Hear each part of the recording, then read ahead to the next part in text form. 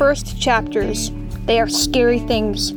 The first chapter can get your reader interested in the book, or it can make them shut the book altogether. So it is a very scary thing. But guess what? The first chapter of your book does not have to be super cool when you write it first. You can always go back, edit it, take out stuff. You just want to get something on paper. Hi, my name is Emily Berggren, and I have released 2 books on Amazon.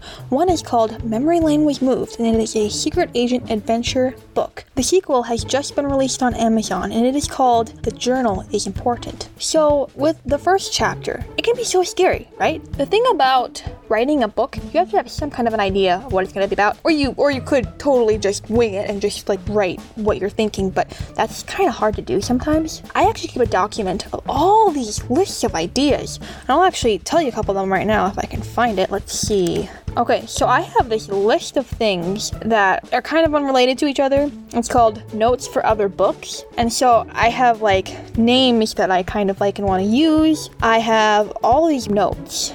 Here's one idea for a book. 2 friends have secret identities and work with each other, not knowing who the other is. I just have this thought oh, that might make an interesting book. So I write something there, or even just a scene that might be kind of interesting that could actually develop into a book. I also have other things like notes for my series Memory Lane, where I just have these ideas that I just write down that I don't necessarily use, but they're ideas. So I have these profiles for these characters that I've made that are in Memory Lane, and I have this whole quote that this character could say, and he's never said this quote, but I just wrote it down anyway. And you can totally start a document like this too, that just lists different things that you have just in your head that could turn into a book. You can also include notes on your books right now, just ideas, not something you necessarily have to do, but just an idea that might even spiral into another idea and that kind of thing. So that's just something that I do, and it's super helpful. It helps you remember things, because a lot of times when we have our hits of inspiration, at least me, I am just bike riding or something, and so I have these thoughts and they might work for stories. So if you don't write it down, you might forget. With the first chapter of your book,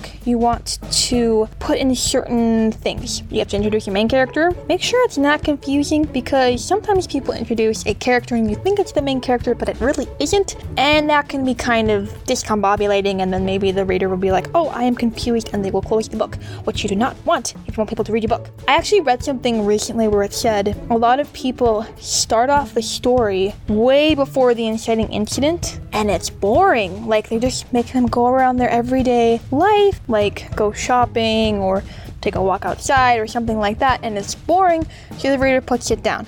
Anyway, that's a tip for you. You want to make sure the reader wants to keep reading. Try to think of ways that will get them to keep reading. There's this question where you really want to know, will the main character get what he wants or not? And you want to keep kind of instilling that in there without seeming overly communicating about that. Thank you for listening to this podcast. I've recently published a book that I mentioned earlier called The Journal is Important, and if you want to read that, it is on Amazon with a paperback edition and also an